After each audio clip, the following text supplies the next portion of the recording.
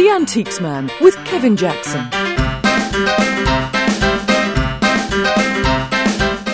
On this week's podcast, number 12, glass the colour of crushed cranberries, which could even be made into a piece of clothing. Anybody from the factory who was taking part would be made to wear it. Very weird. I'm Jane Markham, and Kevin's find this week is a pair of glass bells, each about a foot tall, that would have graced a fashionable Victorian house. You have two main glass colours that were the most fashionable of all, and the one was Bristol blue and the other one was cranberry. Now this is a cranberry glass bell. It's actually one of a pair, which is unusual in its own right. Very sort of fragile, and we've got two of them that have survived, 100 plus years. And the thing that's interesting is the actual colour, the cranberry glass. Cranberry glass is produced by a process in which gold is added to molten glass, and it produces an oxide.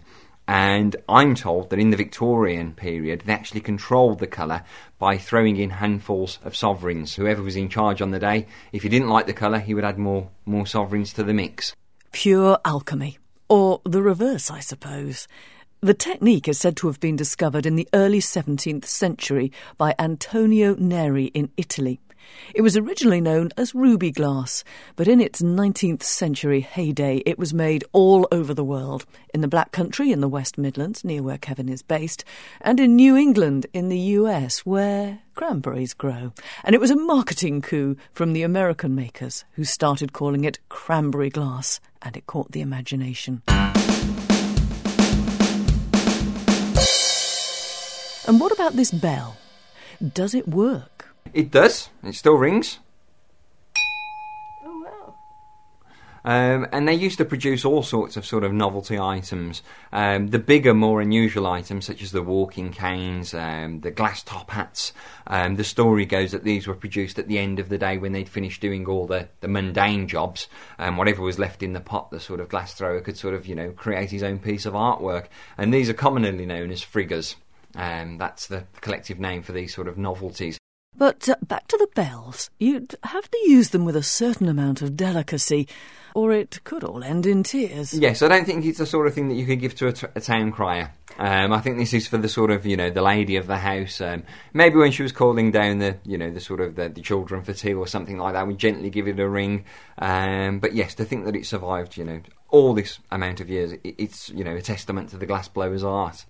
So how much are they worth? These, funnily enough, came at quite a knockdown price. I mean, when I've seen these before as individual bells, I've usually seen them make around about sort of £80 to £90. When I saw the pair, I thought I'd probably have to pay a couple of hundred for them. But I actually got them for somewhere between £20 and £30. A little bit of a steal. Doesn't happen too often, but in this case it did. So you reckon they're actually worth more than that? You've got a bargain here. Yes, I mean, I would say that they're worth the best part of £100 per bell.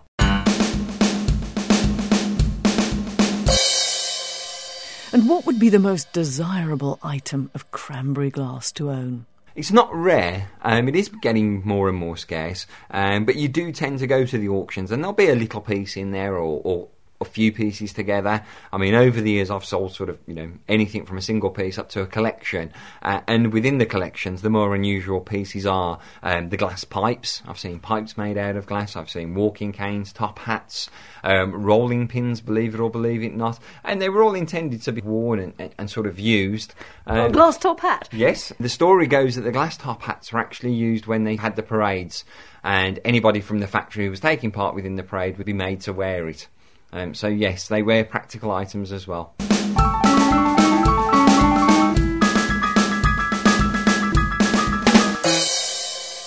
If you'd like to see what Kevin has on sale in his eBay store this week, you can click on the eBay logo on the Antiques Man page of podcats.co.uk, or you can visit his delphisantiques.com site. On the next Antiques Man podcast, a piece of medical history, a box of tricks to cure your rheumatism using the highest of Victorian tech, electricity.